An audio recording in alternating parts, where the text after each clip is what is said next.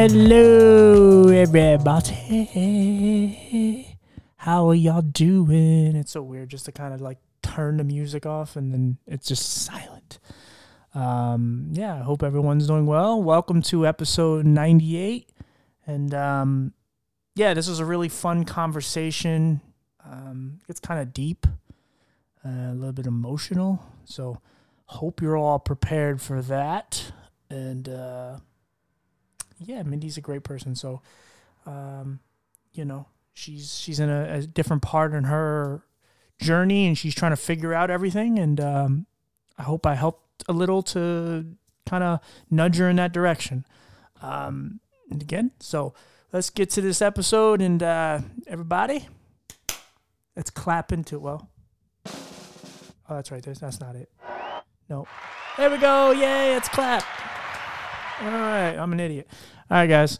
On to our guest.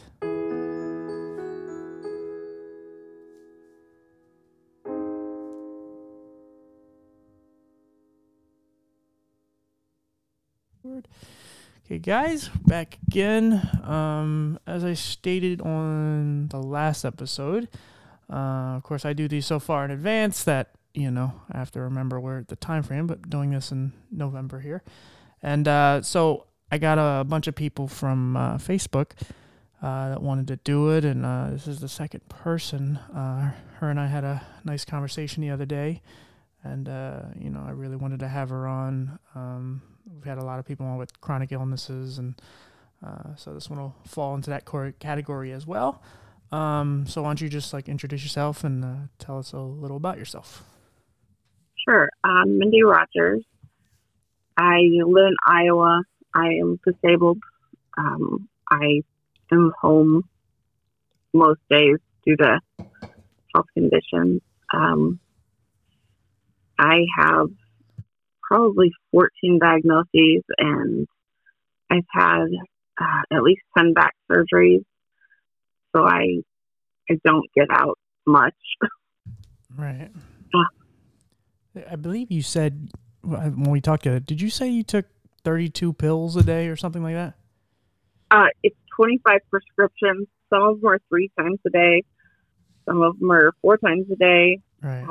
Most of them are just once a day, but yeah. Wow. Yeah, that's all. Yeah. And they, I have. No, I was just going to ask you, how did your doctors make it so that they didn't counteract and affect each other? Because that happens a lot of times when people take a bunch of medications. Certain ones don't mix well with the other. Right. And that's one nice thing. The doctors here have a program where all of my doctors are on it. Mm-hmm. So they share the records between the 4 of them.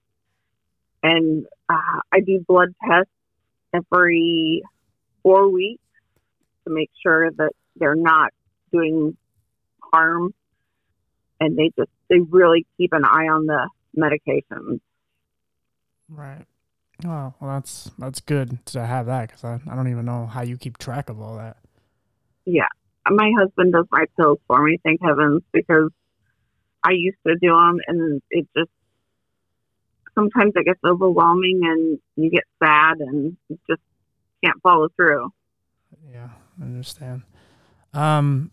So obviously, I guess we should just start from the very beginning of all the things that you do have. Any of the things that you do have, are they from birth, or did they develop over time?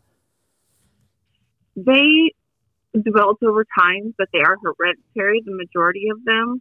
Mm-hmm.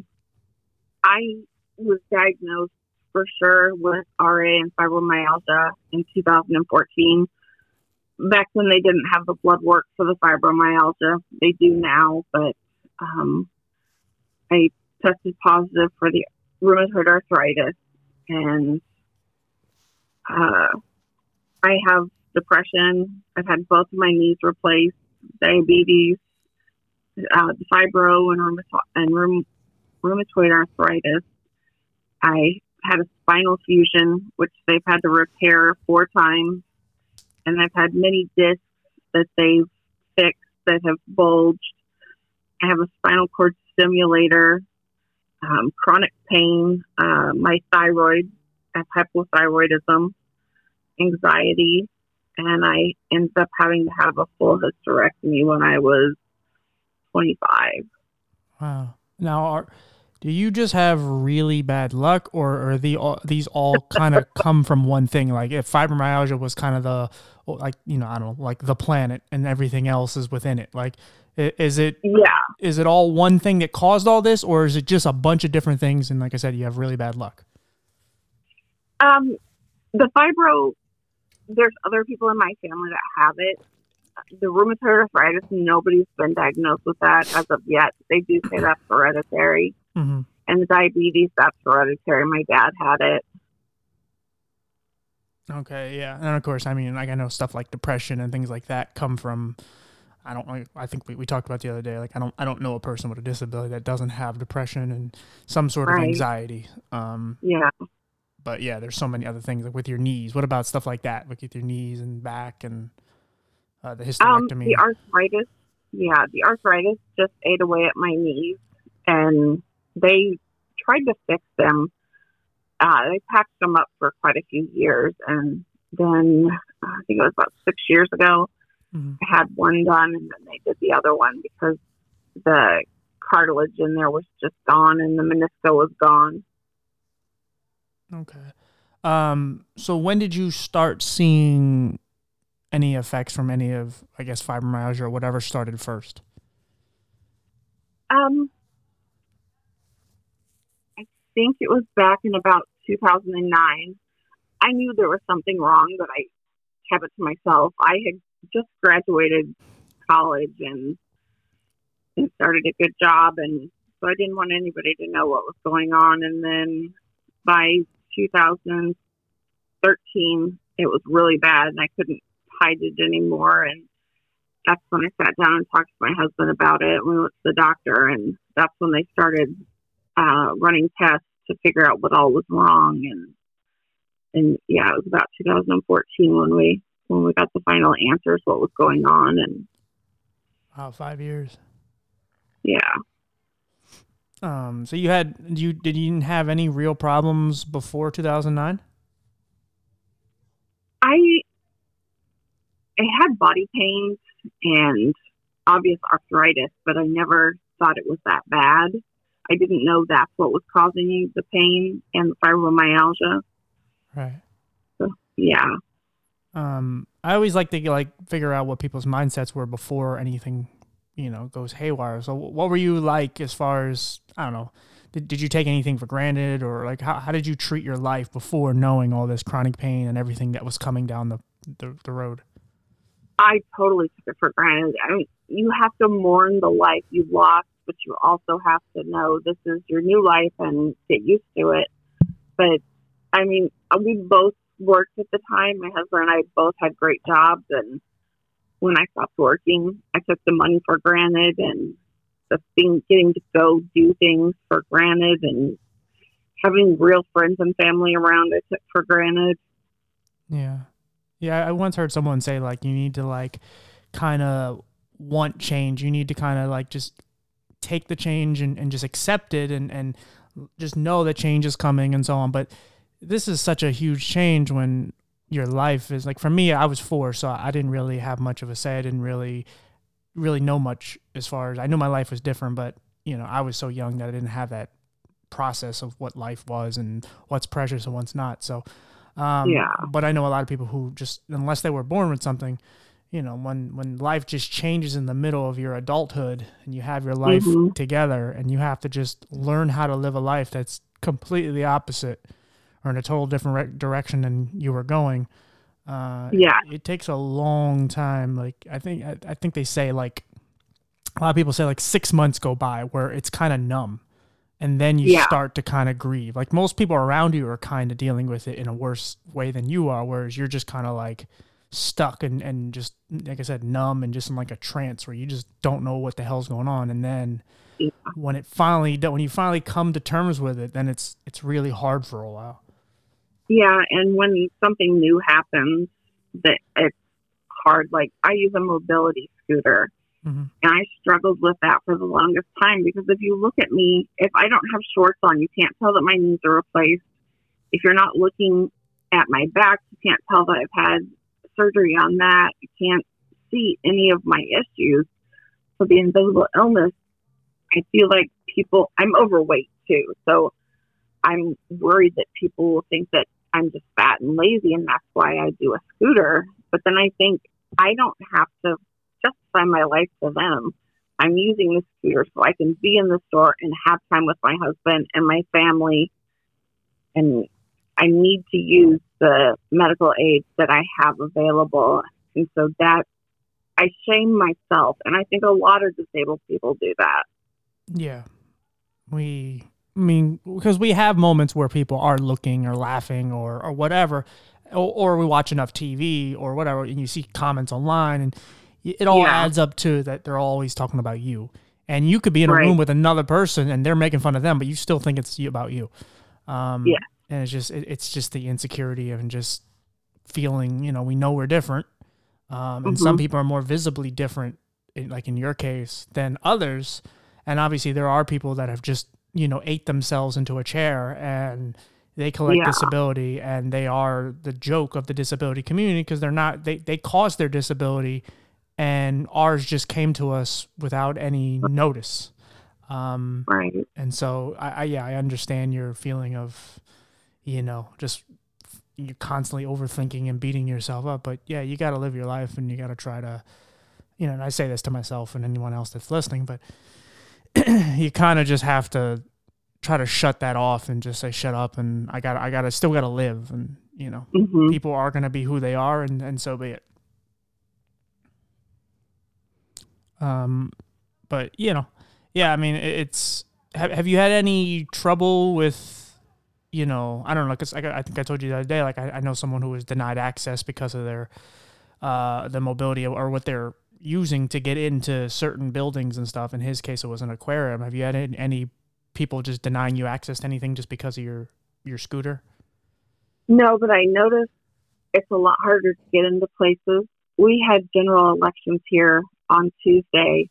Right. And had my husband not been with me, it said for curbside voting, come inside and get assistance or call the county auditor. And it was 5:00. The county auditor's already closed. Mm-hmm. So had he not been with me, I wouldn't have been able to get through the doors to go in there to vote because they didn't have handicap accessible doors. And this is a new school that we were voting at. So It's not like it's grandfathered in or anything. But then when we get in there, everybody was very helpful, but the fact of getting in there was the issue. Right. For you, like, do you ever feel like you'll be fully comfortable with having a disability or like being where you're at right now in your life? Because I know people that are in the beginning stages of it's just happening to them, and now they're like horrified or whatever. And then I know people that are just kind of content with it. They don't have a choice, and it's just like, well, I've been doing this for 30 years or whatever, and maybe it's not the most comfortable thing in the world, but I'm good with being deafblind, so on and so on. Like, I know you said this kind of started in 2009, but didn't get a diagnosis to 14 or 15. So, obviously some years have been passed from that, 6 years from that. So, your comfortability, like, has it improved? And then also, do you feel like you'll ever get to a point where you're just like, okay, I'm happy with what this is? I feel like every time I resign myself to this is your life, something new happens. We were at the doctor last month for a checkup on my back surgery, and they found a ton of arthritis at the base of my spine. So now we're waiting for some other tests that they may have to fuse my hip to the F1 of my lower spine. So it just seems like every time I'm okay with it, this is what I have, something else comes down the pipeline. Right. Yeah. That becomes, even when life does slow down a little bit, and when you kind of settle in, even when things aren't happening in a negative way, you're still looking like over your shoulder, like, when's it coming? And it's just, it's kind of like if you get into a car accident and then the next time you get in a car, you start driving slower and you start just like hitting the brakes too soon, and you're gun shy as far as what could happen. And yeah, and then in your case, so many bad things continue to keep happening. It's hard to really process one thing when another thing happens. It's like, oh yeah, that other thing happened too. I can't forget that. And because the arthritis will just continue to eat away at my body, and rheumatoid arthritis will attack your organs as well. So, well, it seems like you have a very supportive husband. I do. I'm very lucky. We've been married 22 years. We have 2 sons. That's awesome. And they're grown and out of the house. Right. Well, that's awesome, because I just interviewed someone a couple weeks ago, and she has chronic regional pain syndrome, and it's this like condition where like everything, like her pain tolerance, like when she were to hit her foot on a table, it feels like she shattered it. Like her pain sensors are so off, and it's all from just falling down the steps and just certain incidences that happened to her. But she's very weak as far as physically, because she bumps into something, it can really cripple her.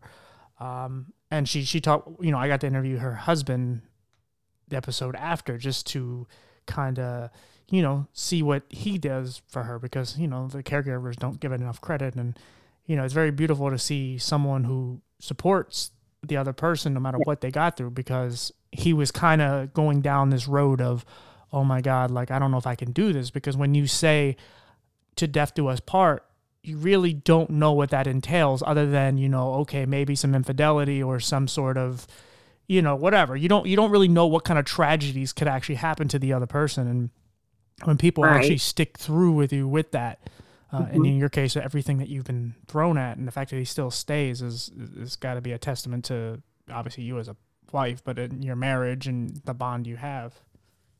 Yeah, and I know it.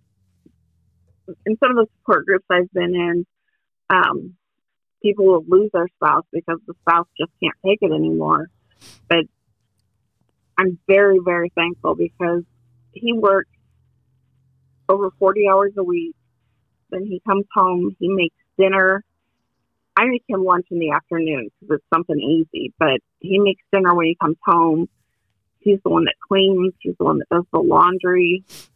I can sometimes sweep, but I can't get it in the dustpan, and I can't push a vacuum.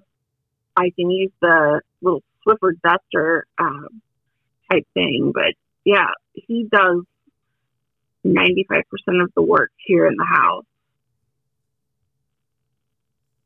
Wow. Yeah. I mean, yeah, it's amazing that he's willing to accept that. I mean, obviously, like I said, that's kind of what he signed up for. But again, you don't really know what you're signing up for. And the fact that someone wants to continue that, because, you're a really sweet person and you've been through so much. And it a lot of people will see what you've been through and go, oh, that's terrible. But that doesn't mean they're going to stay. They may feel for you, but they don't want to do anything for you. And how much does that weigh on you, just as, because, and I say this not just to put you down, but it's because I feel that way sometimes too, with just, I can't drive. So I always have to count on someone to drive me. And there's a lot of times I feel like a burden to those people, even if it's my grandmother, my mother, friends, family, whatever. I feel like I'm just, in the way or whatever. And obviously you in a much bigger situation here because of everything and the house chores and all that. So how do you kind of get past those thoughts when, It's hard. And I can honestly say it's at least once or twice a week that he has to remind me that it's death do us part, because I feel guilty. I use a lift chair in the house, which lifts you up and sets you down. So, basically I'm in that chair most of the day watching TV or just doing word searches and things like that. And I just feel lazy, but I'm not lazy. I'm preserving the little bit of energy I have and trying not to make any of my conditions worse. Yeah. And that's something I think a lot of people don't realize, is how one little thing you could do, you bend over the wrong way or whatever, you could cause more damage than you already have. And even when you do stay still, things continue to happen anyway. And that's got to be another problem when it comes to you, because you were talking about just, being a bigger woman as far as, you know, and I've seen you're not that big, but, you know, just someone who can't, because you're in a chair and, you know, and it's like you can't really exercise because you can't really move as much as you would like. And so it's this constant, you know, is there any real exercises you can do as far as like the doctors have just said, hey, you know, even if it's like moving your feet or you know, flexing your hands or something, like, is there anything you can do to just kind of stay active even a little bit? Yeah, I get up and walk around probably every half hour. I'll do a couple of loops around the dining room. And I got one of those little pedal things where, like a bicycle pedal that you can do sitting down. I use that every once in a great while, but mostly it's just getting up and walking around the house or taking the dogs out. Yeah, I mean, that's, you know, I guess by doing this and interviewing everyone, I get to a certain point where I really appreciate my life more because I realize how much restrictive your life is. And, you know, there's times I'm laying and I'm depressed and it's like, but I can get up and I can do this and I can do that. And it's like, why are you so depressed when your life isn't the best, but it's damn sure not the worst? And, yeah, you still have a life at least. Right. And you don't realize how much your life is impacted. I mean, that's why mental health is so important to me, because mental health is really the most crippling part of it, for me anyway, is because when I go to feel like I have confidence to go to do something, it's like, nah, why bother? You know, this, and just continues to say, no, don't do it because of this and that. And it's just this, you know, constant loop back and forth of, you know, every time I get to a point where I'm feeling good, it just goes right back to the beginning of, well, but this. And, but that's why I love doing this so much, because again, meeting everyone and realizing, you know, and working with some of the people that I have, and it's like I realize I have both arms and I have both legs, and you know, it just, yeah, like I said, I always feel terrible because it's not that's something you're looking for, but I genuinely care for you, and I, you know, we become friends, and you know, I genuinely want nothing but good for you, but I, you know, I feel your pain as far as just not being able to do anything. At least not as much as you would like to do anyway. Yeah. And I know it's hard on the family. For the longest time, I felt, before I was diagnosed, I always thought it was just in my head. It was just me thinking that there was something wrong with me. And then my family has been very accepting. My sister, we have to go to Omaha, Nebraska to go to the medical center to see my rheumatologist. And she'll take me down there if Scott can't go, or my mom will take me down there. And it's just nice to know who you really can depend on, because a lot of my friends I don't even talk to anymore. They're on my Facebook page, but they don't call and check on me anymore. It's my family that calls and checks on me. Right.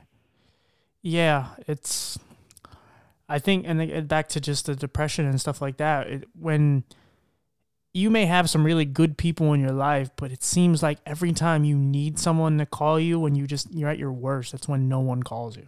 And you just, and then that's when you start questioning everything, even if it's your family or whatever, even when it's like unrealistic, even if it's your husband, you're like, oh, my husband doesn't care. It's like, oh yeah, he's working or whatever. And so, I mean, you know, not to try to make myself sound like an angel or anything, but that's why I put myself in a lot of people's shoes, because I've been there, and I still battle my depression. And so I try to check on everybody I can, especially the people I've interviewed, because I get it. Like, it's just, you know. Oh yeah. Mental health does not get the spotlight like it needs. No. I think just about everybody struggles from mental health issues from one degree to another. But yeah, it's not talked about. It's still taboo, and we need to talk about it, because everybody gets anxious. But I get depression sometimes where I don't want to get out of bed for 2 days, and Scott has to tell me, "Come on, honey, get up, take a shower. You'll feel better. I'll make you something to eat." Right. But you just don't want to. You don't think you're worthy, or you're struggling with some demon that in your body that you're just depressed. Yeah. Yeah, and then even when you feel good or you feel happy, then it's like, what the hell am I so happy about? It's like, yeah, you can't even accept it. Yeah. No, but I mean, like I said, that's why I think it's so important to keep in touch with all these people for me because I see them all, and I see, you know, and some are in better places mentally and physically or whatever, but it's just always nice to know someone who's like you is around and they care. Right. And so, you know, and when I said that to you the other day about just, you know, if you ever need me or whatever, I didn't know really much about you. I only knew a little bit about your story, so I didn't know how bad it was. And, you know, again, now I really mean it, just because, you know, like I said, it sucks because, like I said, depression is just horrible, and, you know, you have many reasons to be sad, but you're still alive, and unfortunately, there are people whose lives are worse than yours. Exactly. There's people that are doing this alone. They don't have a husband or a wife, and they don't have good family members and friends and kids and all that, and, you know, they don't have the doctors that you have and the medication, and, you know, there's just people, and there's people that, you know, can walk or do more things than you, but there's things that you have in your life that they would love to have, and that's why life is so weird and just twisted.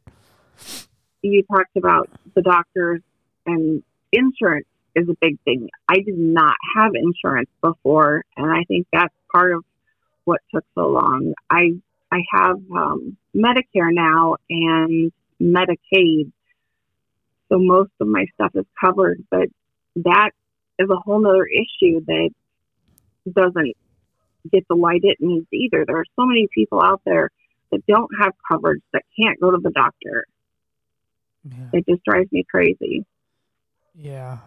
Again, we really can't, you know, especially in our situation, because we have so much going on with our own physical stuff. It's really hard to kind of research and look at all the other people that are struggling for whatever other reason. And there's so many people that are just getting fucked over just royally, and you just don't know it because it's not your situation. There's people that are absolutely disabled and they can't even get on disability because they're fighting it. Yep. It took me, I got denied 3 times. We got a lawyer after the first time. And then when we went to court, I told him the list of medications I was on. And at the time I was on morphine for pain. And he was just like in awe that they had denied me for so many times. And he's like, no, I'm going to approve you. But that's like, we have medical cannabis here in Iowa. But you have to buy it from a place called Med Farm.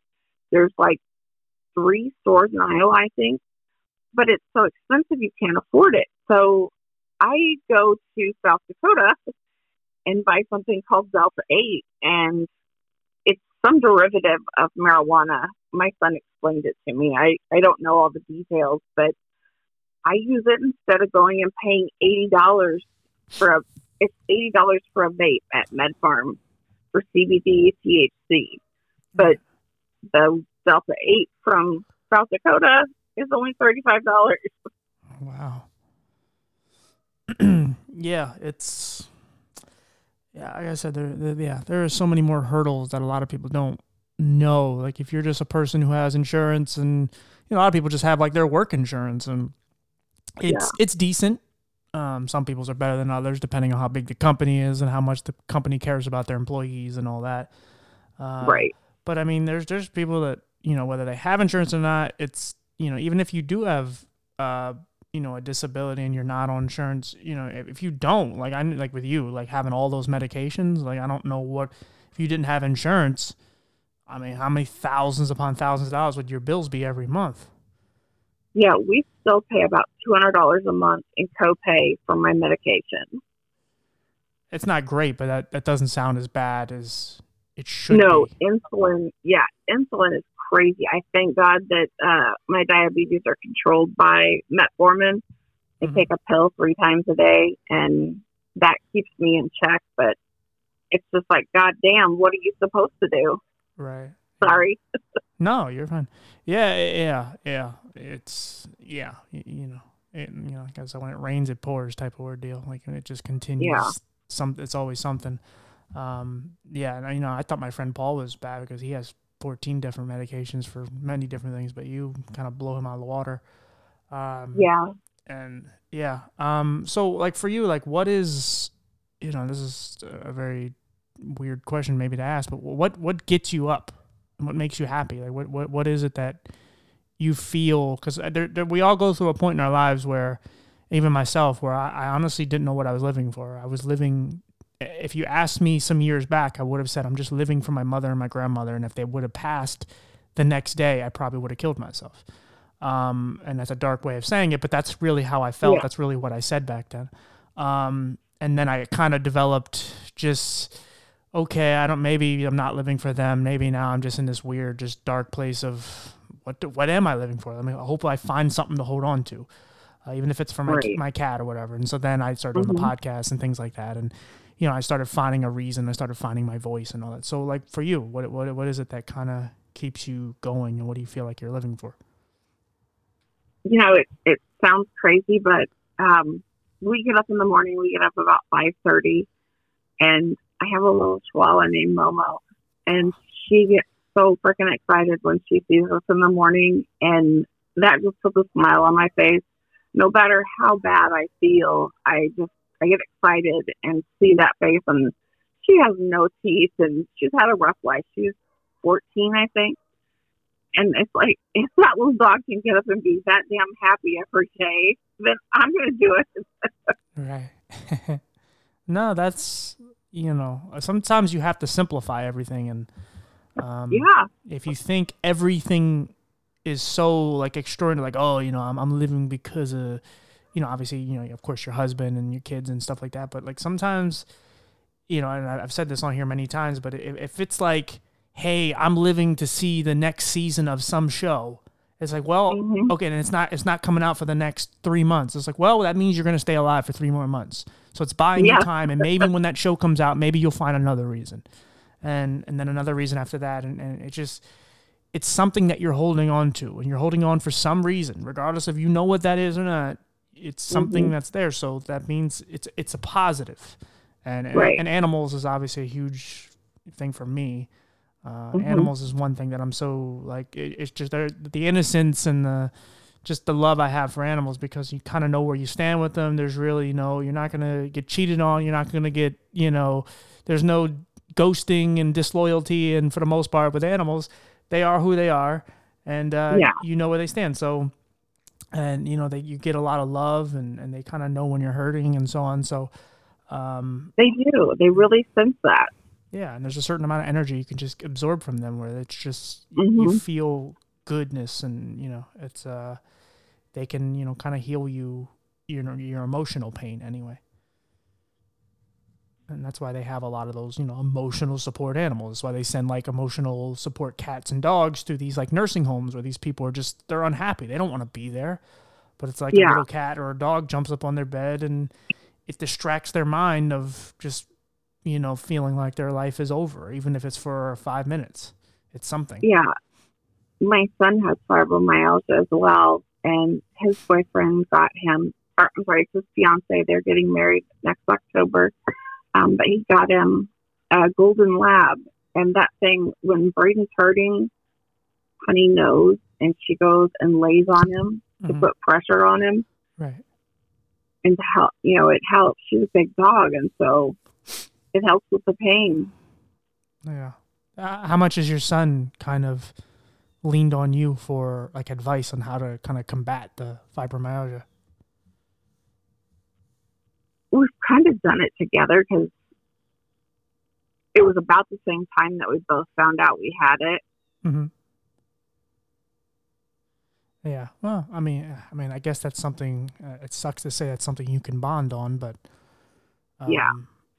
at least you kind of, he has you to kind of know what that can be like, and he doesn't feel alone. Because again, that's something we talked about the other day as well. Is I actually have learned a lot from him, because he had hypogammaglobulinemia when he was a baby. Mm-hmm. He never grew his immune system, so he was in and out of the hospitals a lot, and he did infusions once a month, and he did those for about 7 years. And when I went for my first infusion, I was so scared, and he went with me, and he held my hand while they put the IV in, because I was so scared. And he was only 17 then, and I still have some of the nurses he had, I have, and they remember him still, because I used to make him new pajamas every month. I would make him little scrubs to wear to his infusion, and they remember him. That's cool. So for you, like, have you done any kind of like advocacy or anything? Not really. We honestly, what we put our energy into is the LGBTQIA plus community, because our son is gay.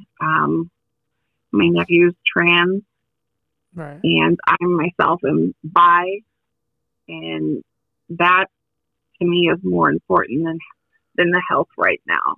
The health concern, because they're both big issues right now, but I definitely would rather fight for my son or my nephew than medical, if that makes sense.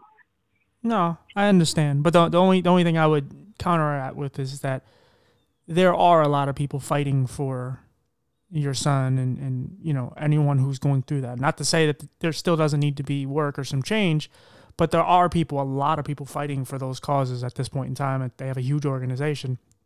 But when it comes to like your issues, and my issues and many others like us, there's not enough. And it doesn't mean you can't fight for his causes, but you also should fight for your own, because there are a lot of people like you who don't ever have the courage to ever come on a podcast or write a book or do a YouTube channel or blog or whatever to, you know, in a way expose, but also just, you know, bring to light all the pain and suffering that you go through. And maybe there are some things out there that can make your life a little easier or better, but people don't know you exist. And there's a lot of people that, again, like we said, back to the feeling alone, there's a lot of people like you who are in your house and you can't do a lot, and they feel like they are alone, that there's no one like you specifically, and there are plenty. And if you don't, you know, for me, I just from my own point of view, I always feel like I'm doing a disjustice when I'm not sticking up and fighting for us, because, you know, I know what it's like to feel alone. I know what it's like to, you know, just feel hopeless, and that there's no one out there that could possibly know what I'm going through. And there's millions of us. And yeah, I honestly didn't think about it. And that's one bad thing. You usually put everybody else's priorities before yours. Yeah, right. Well, that's the mother in you too. But you should definitely consider, whether it's podcasting or a book or some sort of, you know, whatever's easier for your health. Because one of the things we talked about is working around your schedule for your medicine, so we can do this podcast. So you always, you know, we all, that's something, as a person with a disability, that's what we do. We figure out how to make life, you know, get acclimated to our lifestyle. You know, it's a life that we're not, you know, it's not made for us, but we find a way to fit in somehow. And and so I do methotrexate on Wednesdays. It's a small dose of chemotherapy, and you get sick in the evening, or I do, and then I'm tired all day Thursday. And we were going to do this a little bit earlier, but I was laying down, and yeah, you gotta work around it. Right. But I mean, I think it would be even if you just have an Instagram channel or something where you just show a day in your life, and just things that are constantly, because like I said, a lot of people try to glorify everything and make everything seem happy, and it doesn't mean there's nothing good in your life, but we try to delete all the bad stuff because we're either embarrassed to show that part, or again, we just don't want to look like anything's bad. Like everything's got to seem happy-go-lucky and all that. And you know, there's a lot of people that can really learn from what we go through, and it's you specifically, where you just can show your life. And even, like I said, it doesn't have to be a video. It could just be audio. It could just be some sort of, you know, audio book or something you put out to the world. To just, you know, like I said, there's a lot of people. That's a good idea. Yeah, because there's so many people struggling, and you know, you do have a voice. And it's something to look forward to, and that's something we struggle with, is constantly looking for something for happiness, something that makes us gives us some sort of charge of oh, can't wait for that.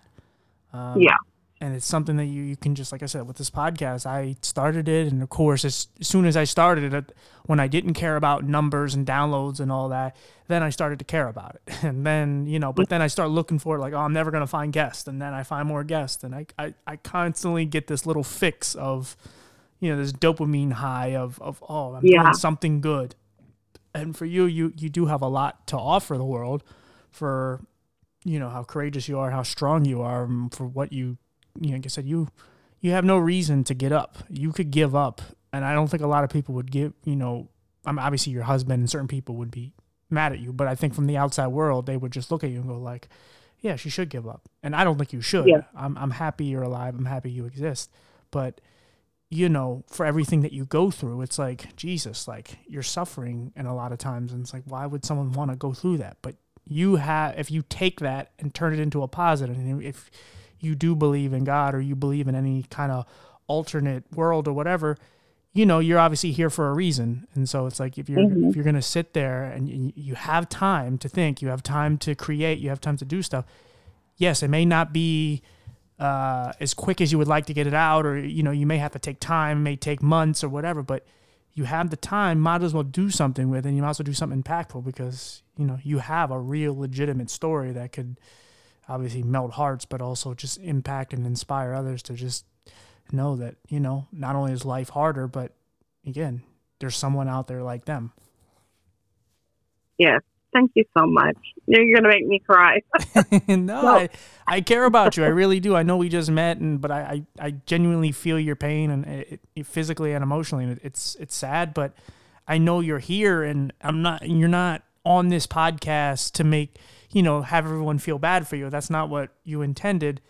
And and and again, you're old enough to be mature enough to know that, like, yeah, life can suck, and my life isn't great, but again, you're still here. You did laugh a minute ago, so you can smile. You have the ability to have emotions. You're not just cold-hearted, even though you could say fuck life, because life is terrible. Every time any news I get is bad, and but you continue to just get out of bed, and I don't know how that's not inspiring to anyone, because my life is not as hard as yours, and it inspires me.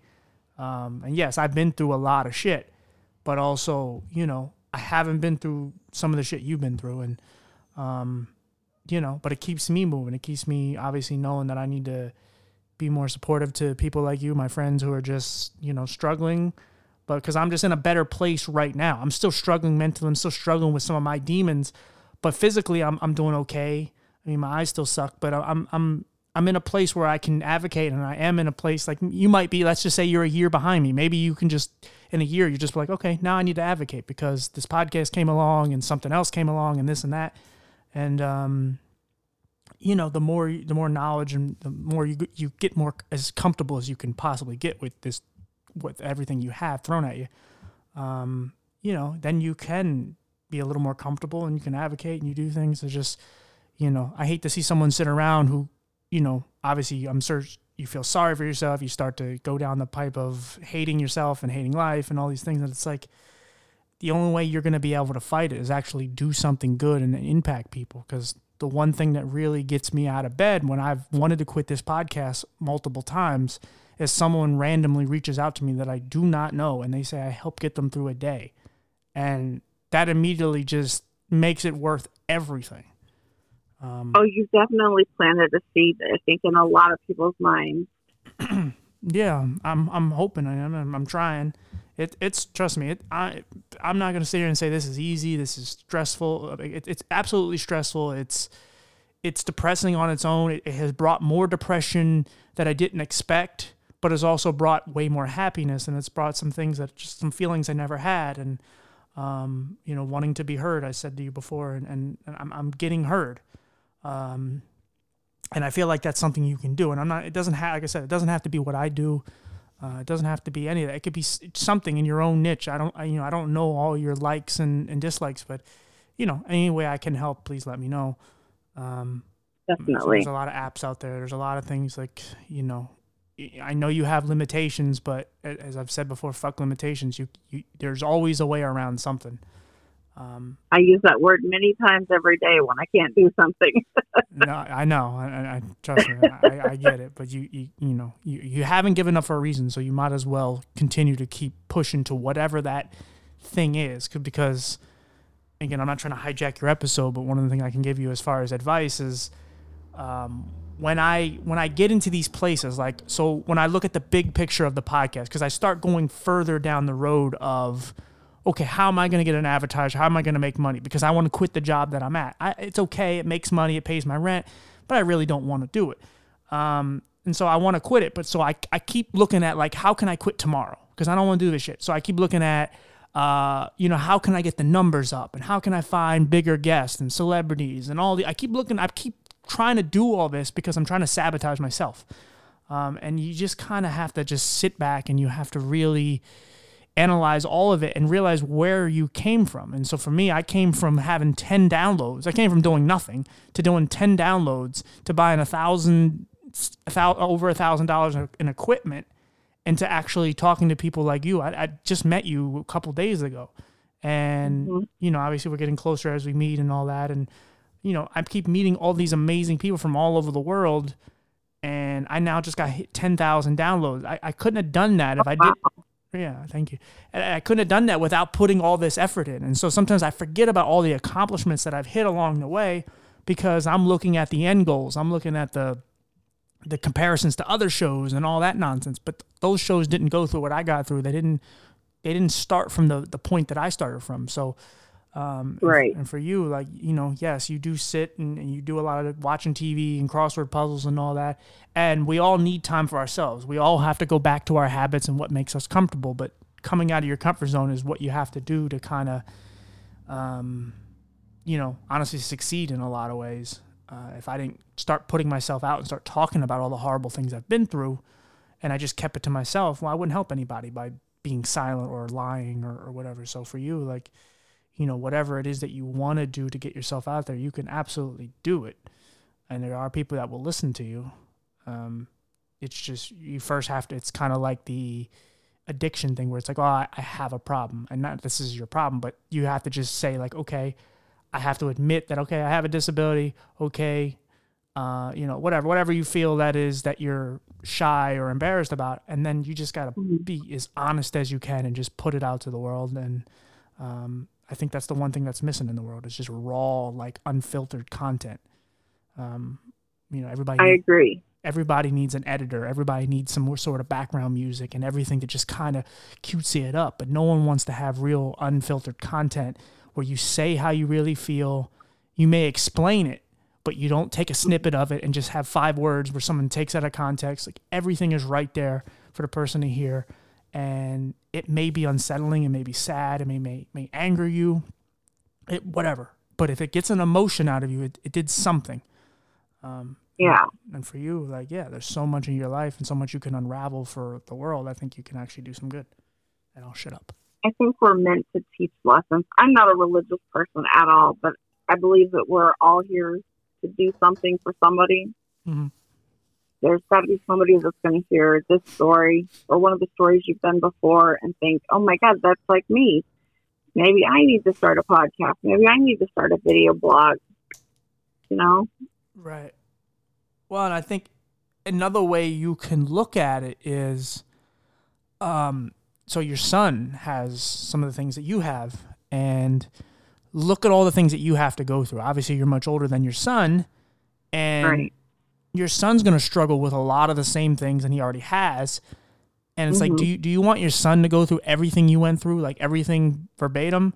Do you want your son's life to be as hard as yours? And there's so many ways we can make changes. And again, no matter what, physically, there's a lot of pains and things that's going to come with. But the more information we have out there and the more people talk, that's why I said I do this, because I don't want people to go through everything I went through, even if it's just simply starting a podcast. I don't want people to have to try to bust their ass and constantly try to, just, hey guys, please pay attention to me because it's like you're trying to, I'm not an attention whore, but it's like, I feel like I am. I'm constantly shooting up flares like, hey guys, please I'm trying to do some good. And I don't want people to I just want people to just put something out naturally and people listen to it and gravitate towards it. And so kind of bringing it back to you, like, you know, you should make it so the more you speak up, the less it is so your son doesn't have to go through it. Maybe you can make a difference just in the little that you can do, and maybe it turns into something big.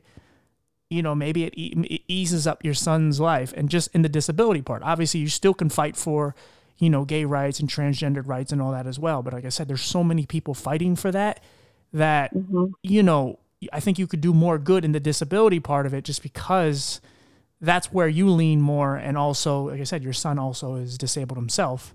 And he's going to struggle more with that than the gay stuff, because it's starting to be more proper and available that or acceptable that people can be gay and can be transgender, can be whatever they want, than it is to be disabled.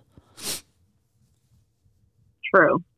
And like I said, I don't want you to I want you to fight for whatever you believe in, but I also don't want you to give up on, you know, I commend you for sticking up for your kid, of course, but you also should never, you know, but he also, as you said, he's also disabled. So you can't forget that other part of him. And, you know, you don't want him to grow up being comfortable with being gay and then uncomfortable with being disabled.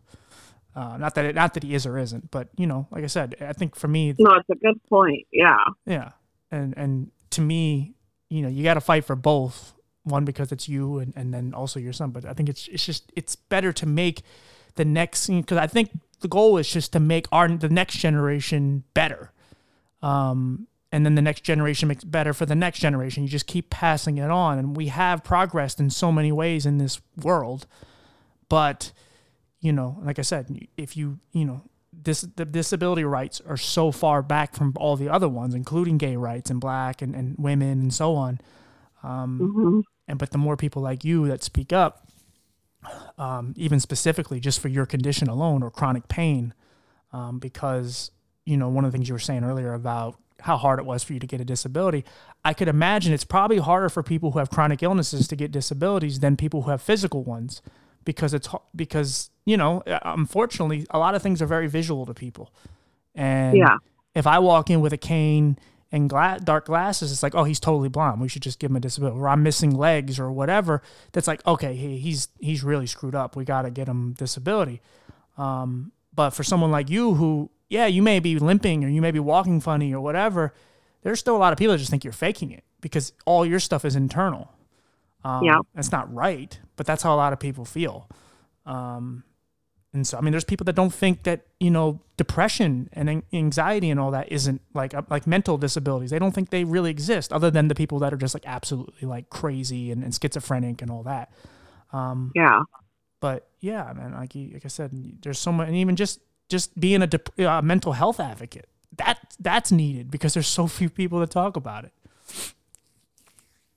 I'm going to look around in my area and see what I can help with, because you're right. I really never thought about doing it, but you're right. I think that would be something good to do. Yeah. Because I don't want you to just, you know, and look, I say this since I'm saying it to myself, like, I don't want you to just rot and just waste your life when I think you can do some good. You really can. And again, I know you're not completely rotting and all that, but you know what I mean? Like, I don't want you to just sit there and constantly just do crossword puzzles for the next 30 years. I want you you can do those things, but I want you to just constantly dip your toe in little pockets of genres of entertainment or whatever, and just put yourself out there, because the more honest you're going to be, you're going to impact more people. Even if it pisses people off, you hurt people's feelings, like, so be it. It happens. I've done it. But if that's not your intention, then it doesn't matter. Like, you get to a point where you realize, like, you just own it. And if you mean well, then people will pick up on that. There are people that aren't going to pick up on it, but it's not made for them. Not everything is made for everyone. Right. And so, you know, just you being a woman, someone will hear just the pain you've gone through as a woman, and they'll relate to you. As I said to you the other day, just like there are people who will listen to this episode and listen to you and relate to certain things of your life. Maybe not even the chronic illnesses, just being a woman or being a mother or being a mother of a gay son. Like, that may be something that'll hit somebody, and they don't even resonate with the rest of it. But it helps them to know that, like, hey, okay, this is how you do it. This is the proper way. This is, you know, so I said, there's so many people that are hurting just as much as you are, emotionally, physically, as much, less, more. But it's just about helping everyone and as much as you can. And so, like I said, helping gay rights and all that, that's great. But don't forget about the mental health stuff. Don't forget about, fibromyalgia, because fibromyalgia it's a known condition, but it's not like the most popular thing. It's not cancer. No. It's not blindness. It's not deafness. It's known, but how many people would, if you said, what is fibromyalgia, how many people would actually give you a real description on what it is other than people that are close to that situation or have it? So, right. You don't want people to just not know about it. And like I said, the more people that come out that have it and that aren't embarrassed about it and own it, then they, you can do some good and spread awareness on those things. Yeah, my brain is just thinking now all the things I could be doing to help, and you made my afternoon.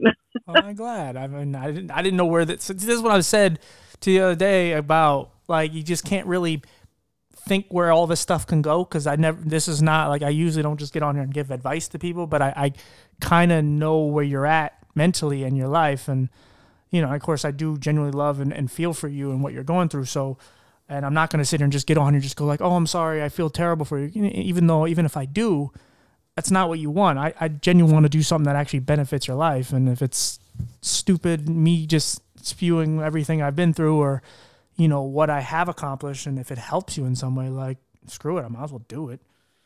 Mm-hmm.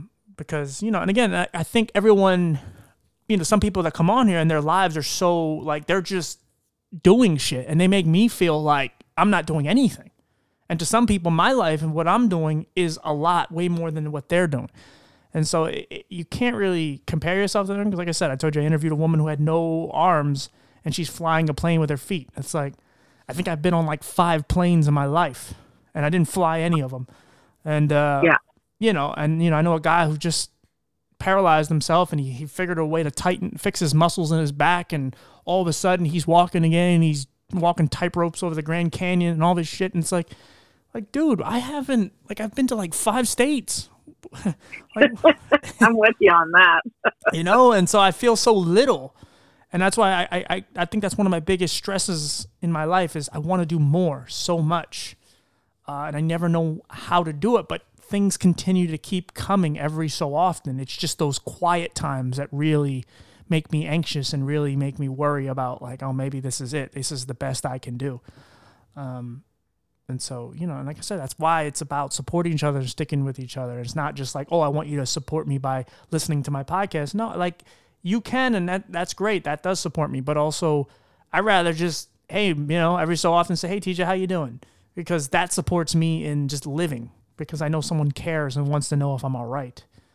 Because definitely. And that's what I do for everyone, or try. And again, I don't remember everybody. I try my best, and I'm grateful that I have enough people that I do care about that I can reach out to. But that's to me is the biggest thing, is just knowing that someone out there genuinely cares about how you're feeling, and it's an underrated thing to give someone.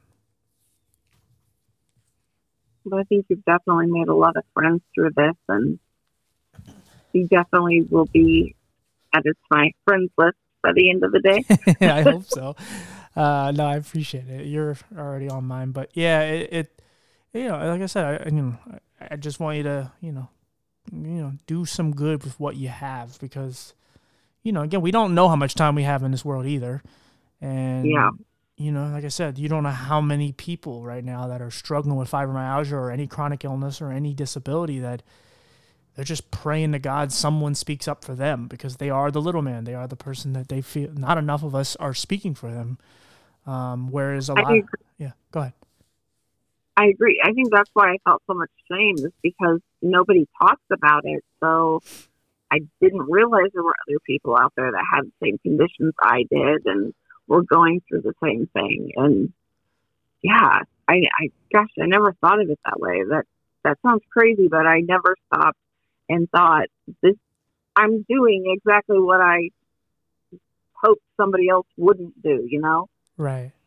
Well, I mean, I think if it's the one I thought you listened to, that woman had fibromyalgia, which was the last episode I put out. Yeah, it was. Right. And, you know, there's Facebook groups out there. There's people on Instagram that are constantly posting like inspiring things with fibromyalgia. You know, the girl that I interviewed, when I found her, Jenny, I found her by just like Googling, like, what are some of the best Instagrammers for fibromyalgia, just advocates. And she was one of the first people that came up. And like I said, she's known for her 15 years of advocacy for people with chronic illness. Again, yeah, you don't know those people exist, but they're out there. And that's why, like I said, you join the fray, you join the front line. There's just another person fighting. And I've said many times, like, I feel like when one of us does give up, it's like losing 10 of us because there's so few, or it's like gaining 10 of us because so few of us actually join the fight because we're so embarrassed about what we are, what we have, or what we lack, that we don't want to expose ourselves to the world. We'd rather just kind of hide in the shadows and just kind of, because we always feel like, back to the, bring it full circle to the beginning of, we feel like people are staring at us and laughing. And at the end of the day, it's like, you know, fuck it. Like, you can laugh at me all you want, but you could never get through what I get through. You don't understand how hard it is to be me. You don't even know what it's like to stand. You don't know what it's like to just hurt in every way, emotionally, physically. You don't know what it's like to just constantly, you know, think about the end and you, just in general, you don't know how to get through my life. And you know, yeah, you may laugh or you may think you have it better than me. And in some ways you do, but I'd rather be me in a lot of ways. Like, I'd rather be me than just anyone else, or a lot of these other people, because, you know, I've been through a lot of shit and I'm still standing and, you know. Yeah. If we changed one thing in our lives, we wouldn't have what we have now. So I would never want to change anything that I've been through or that's happened to me, because I wouldn't have my boys. I wouldn't have Scott. I wouldn't have family and friends and meet new people that are helping with this kind of thing.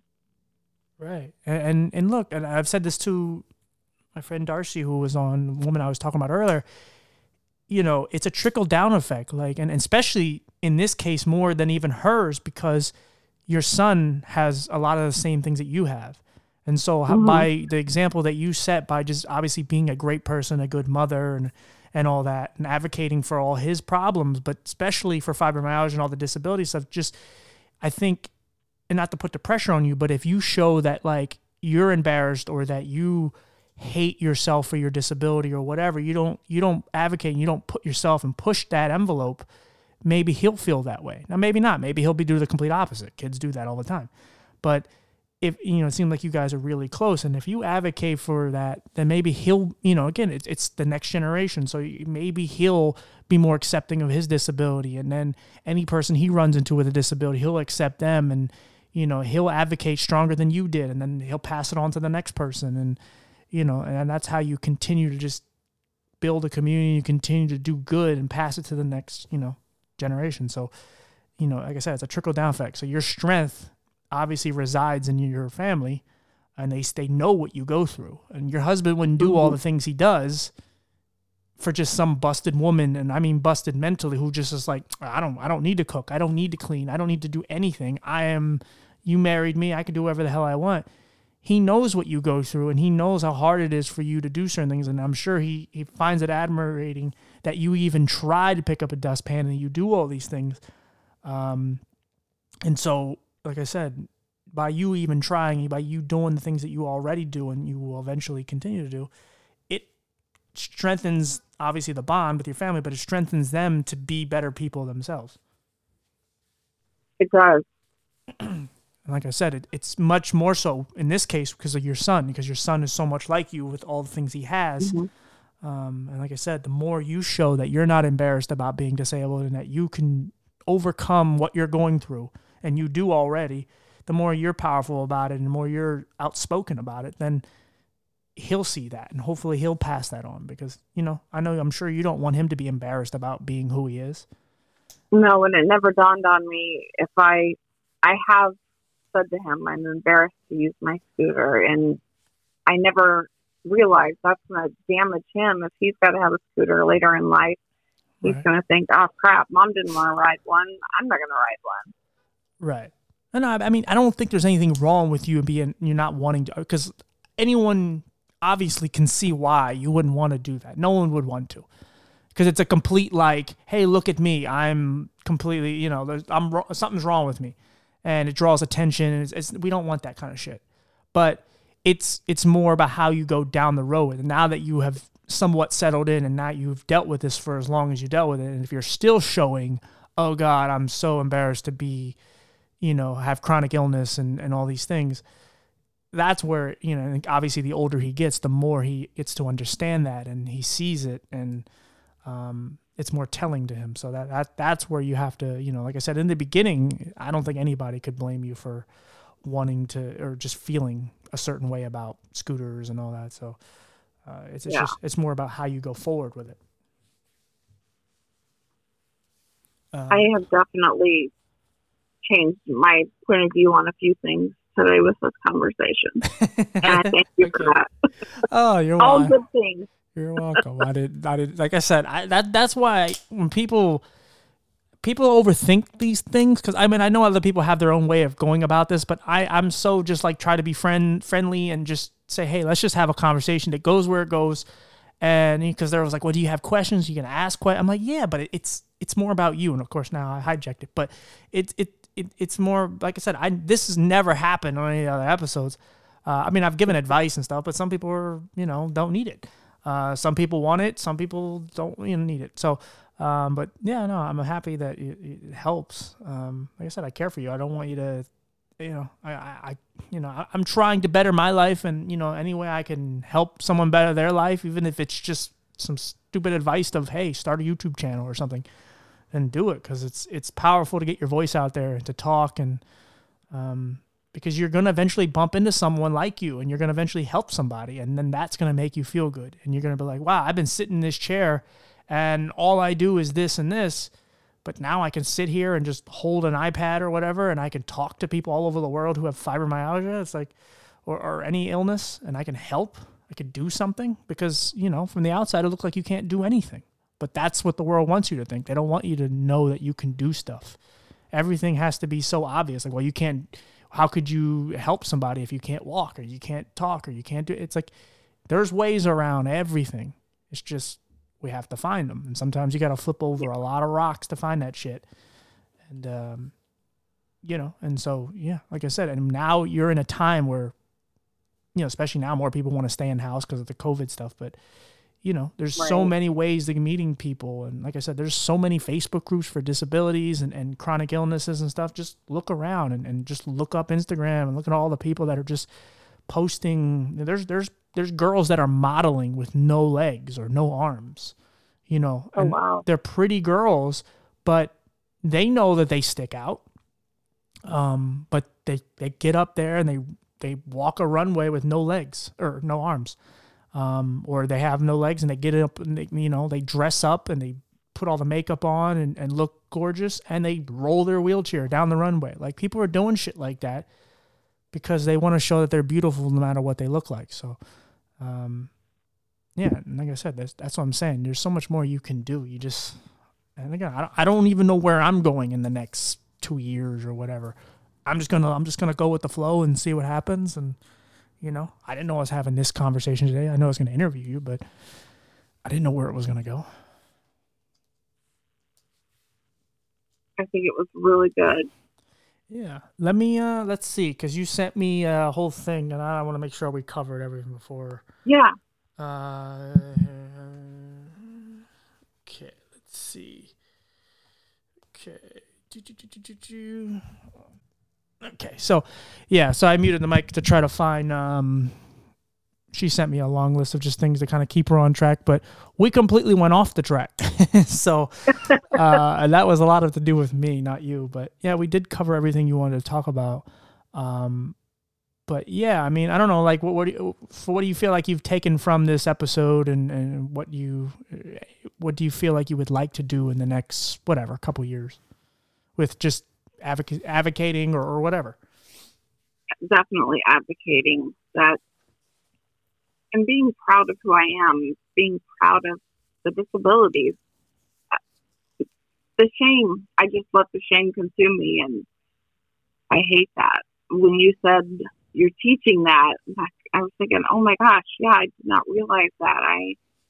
I'm showing other little kids, other adults, that it's not something to be proud of. And as of today, I'm changing that. I'm very proud of myself, and I'm going to use my scooter. I'll use my cane. I'll use my walker, and I'm going to advocate for healthcare and more funding for medication, things like that. Definitely.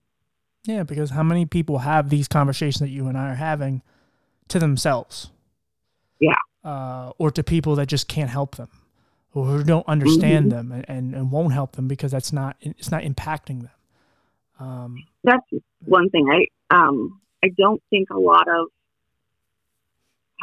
congressmen, things like that, I don't think they know what the pain and struggles are for people, and that's why they don't fight for the Medicaid bills. And we just need more people to teach them what's going on. Yeah. Yeah. And I mean, if someone does run for congressman or president or senator or whatever, and they're up there walking with a cane, and it's not just because they're old, but like whatever, they're struggling, but they're still mentally all there. They're fighting, and they're showing how strong, and because people don't really know how courageous people with disabilities are. And yeah. Even when you feel the way you do, where you're kind of, you have shame and stuff, we all kind of have that. But, you don't really, especially with a lot of these chronic illnesses, a lot of these people, that's where the invisible disability stuff comes from. And you don't really know how much people, even if it's just a mental disability, you don't know how much someone is struggling, how much someone is just fighting for their life, physically or mentally, emotionally, whatever. And you don't know how strong we are. And not, like I say, I don't even care. You could take me out of the equation. You don't know how strong people with disabilities are, and they're the strongest people I've ever met. Because it's not easy. There's nothing easy about having a disability, and there's some people have it harder when it comes to other, certain disabilities. Depending on what your disability is, it gets harder and harder. But again, the most screwed up part about this is as rough as your life is, there's worse than you. And, yeah, definitely. And that, and again, there's people that are on the same par with you. There's people that are obviously better off than you, whatever, but there are people who are still struggling. And, the more you speak up and the more you talk and for the things that matter to you. And like I said, it's nothing, there's nothing wrong with fighting for stuff for your son as far as the gay rights and all that. But there's a lot of us, the disabled community is blended in all these communities. And you see a lot of people with disabilities fighting for Black Lives Matter, fighting for Me Too, and fighting for LGBTQ and all these other things, but then they never fight for their own. And it's like, what are you doing? Like, it's okay if you're proud to be those things, but don't forget, at the end of the day, like, you're fighting for those causes, but those people aren't coming over and fighting for yours. And so you should make aware of the 1.6 billion people that have a disability, that are struggling, that are overcoming, and all these things. Don't, I've learned to be more proud of my disability and be more proud of everything I've gotten through, because I don't know how I did it, but I did, and you do it every day. Yeah, you kind of fight a war on yourself every day, and when you win at the end of the day, you need to be proud of that. Yeah. Well, I mean, we internalize, and so we say like, "Oh, we're useless and we're ugly, or we're all these things that we just beat the shit out of ourselves," but we don't realize like, what it is that we are just enduring on a daily basis. Even the mental warfare, where we're so hard on ourselves, and we don't really ever give ourselves a chance to just go, "Damn, like you did all that, you're still here," Like you almost like, you're a crazy person. How are you still here? Like, give yourself a fucking round of applause. Like you're still standing after all this.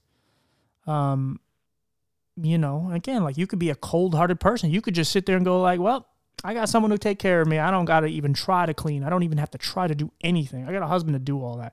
But you don't think that way. You still think about the team. You still think about putting in your effort.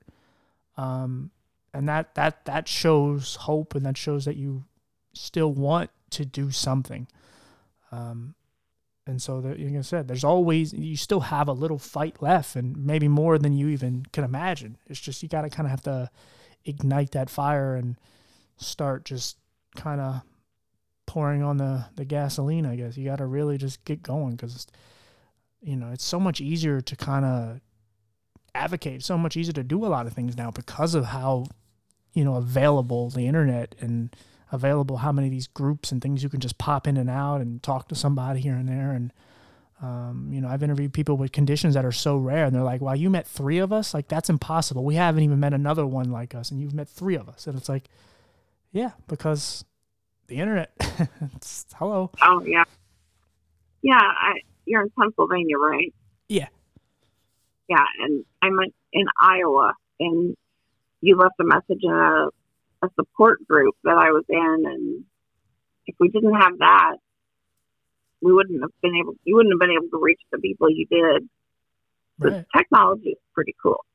Yeah, I mean, it has its, moments of, ignorance and stupidity. Yeah.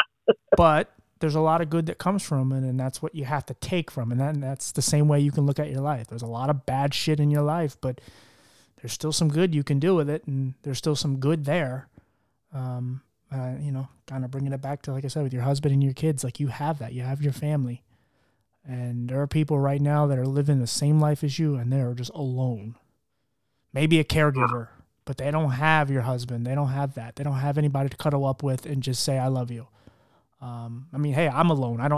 In that way, I'm single, and, I'm always looking for someone to just be with, but it just doesn't work itself out. And that's one of my biggest struggles, but I also don't have a lot of other problems. So, yeah, I don't know. Like I said, it's just, you got to look at the good that you do have. And even though it's hard, but you try not to let it consume you and just keep pushing. Definitely. Yeah.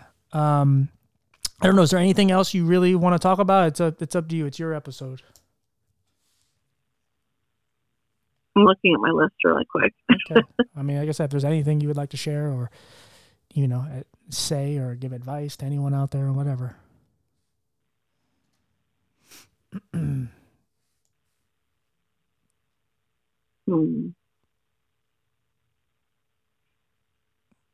think my advice would be, take the time to listen to yourself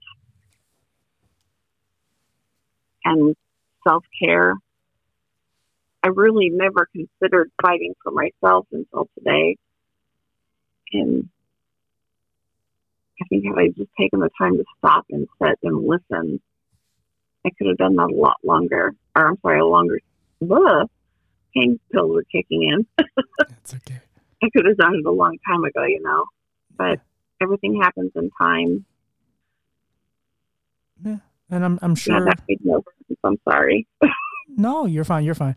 We'll wrap up. But yeah, no, it's I'm sure that's what your family wants. Your family does, I'm sure they love that you fight for them, but they want you to fight for yourself too, because to get that jolt of energy of just positivity and things to look forward to and all, you want that, and you want to feel good about what you're doing. And obviously sitting around doing crossword puzzles is not gonna do that. No.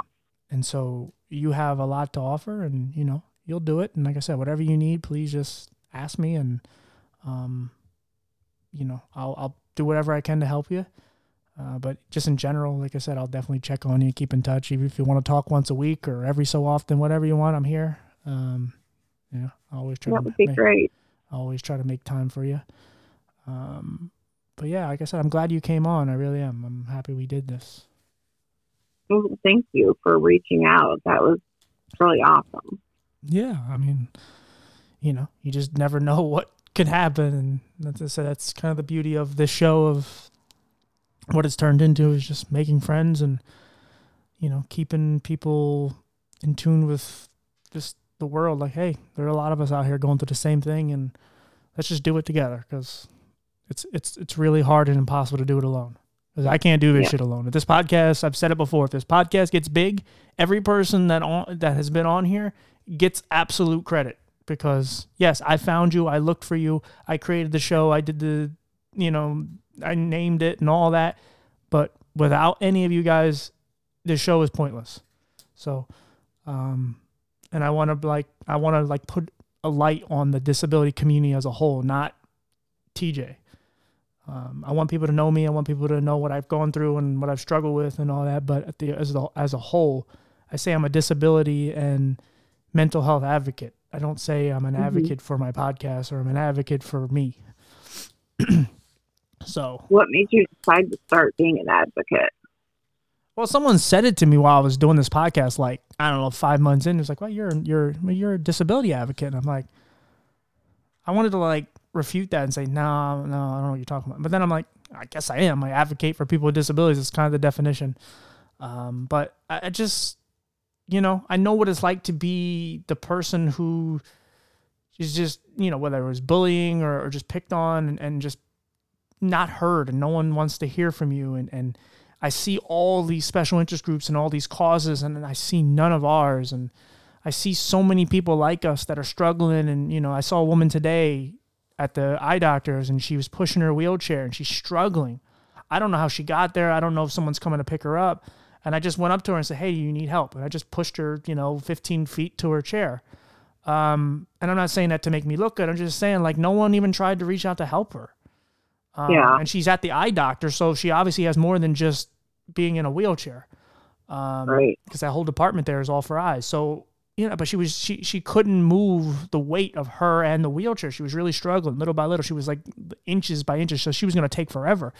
And so I just asked her if she needed help, and she said, please. And she just leaned back in her chair, and I just pushed her over. And that's, it's like, I hate to see people struggle. I really do. It's sad. And I struggle with my own shit, but it helps me to know that I can help others. So, like I said, I fell into it. It wasn't something I thought I was ever going to do. I always had the fantasies and the dreams of wanting to help people. You have the little like dumb fantasies where like a girl's being attacked and you get her off and then all of a sudden she's like, oh, I love you, and all that dumb shit, like things when you're a kid. You think all these stupid things, but you don't really know what that turns into. And now you're at a point where it's like, okay, you're doing superhero like stuff. You're doing things that are helping people. It's not what you envisioned it would be. And so, yeah, I've always wanted to advocate. I've done little motivational speaking stuff for visually impaired stuff and, for colleges and stuff, but it was on a much smaller level. And, it wasn't this broad of a scale of conversation based. That's cool. Yeah. You don't have anything to promote, right?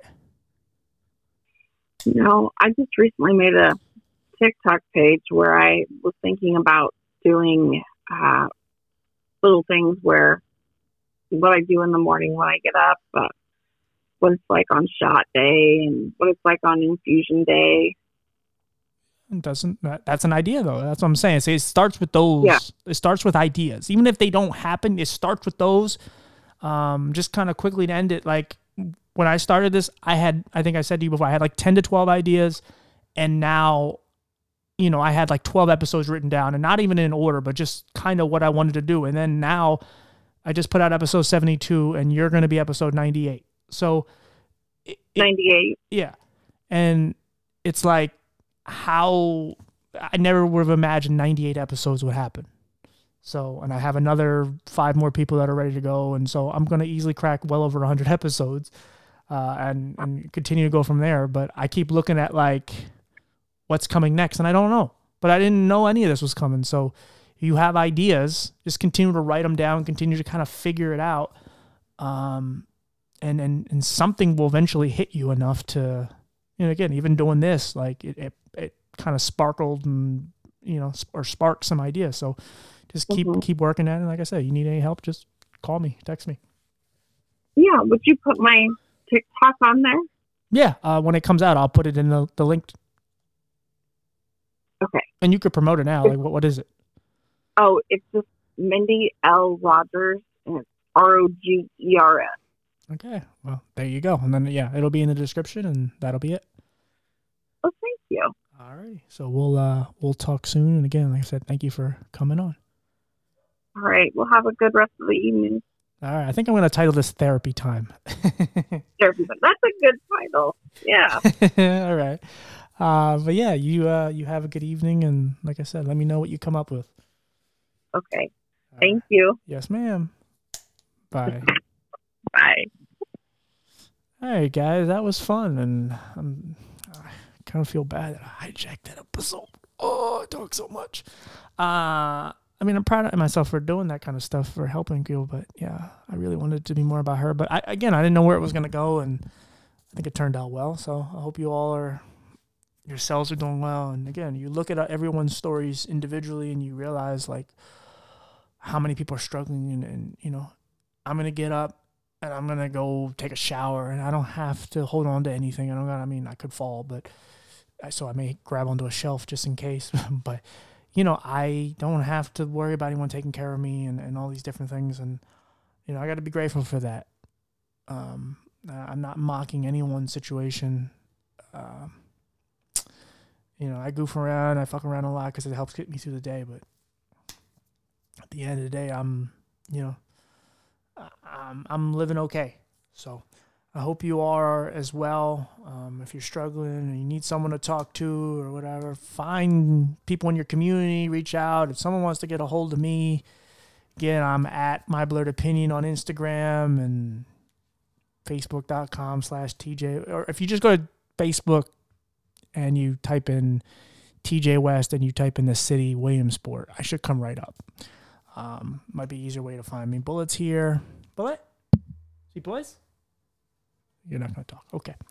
I just jumped on the table. So, yeah. So if you want to get out, if you want to reach out to me, please. I've given my number out before. It's 267-574-4529. If somebody wants to just let me know where you found me, and, you know, be polite, and, you know, we could talk anytime. Somebody wants to be on the show, you know, somebody who's struggling with anything, need a friend, just reach out to me or someone else, and just keep hope alive. It's not over. And, I hope you are doing well. I'm doing all right. Me and Bullet are going to go chill. I don't know. We'll do something. See you guys later. Bye-bye.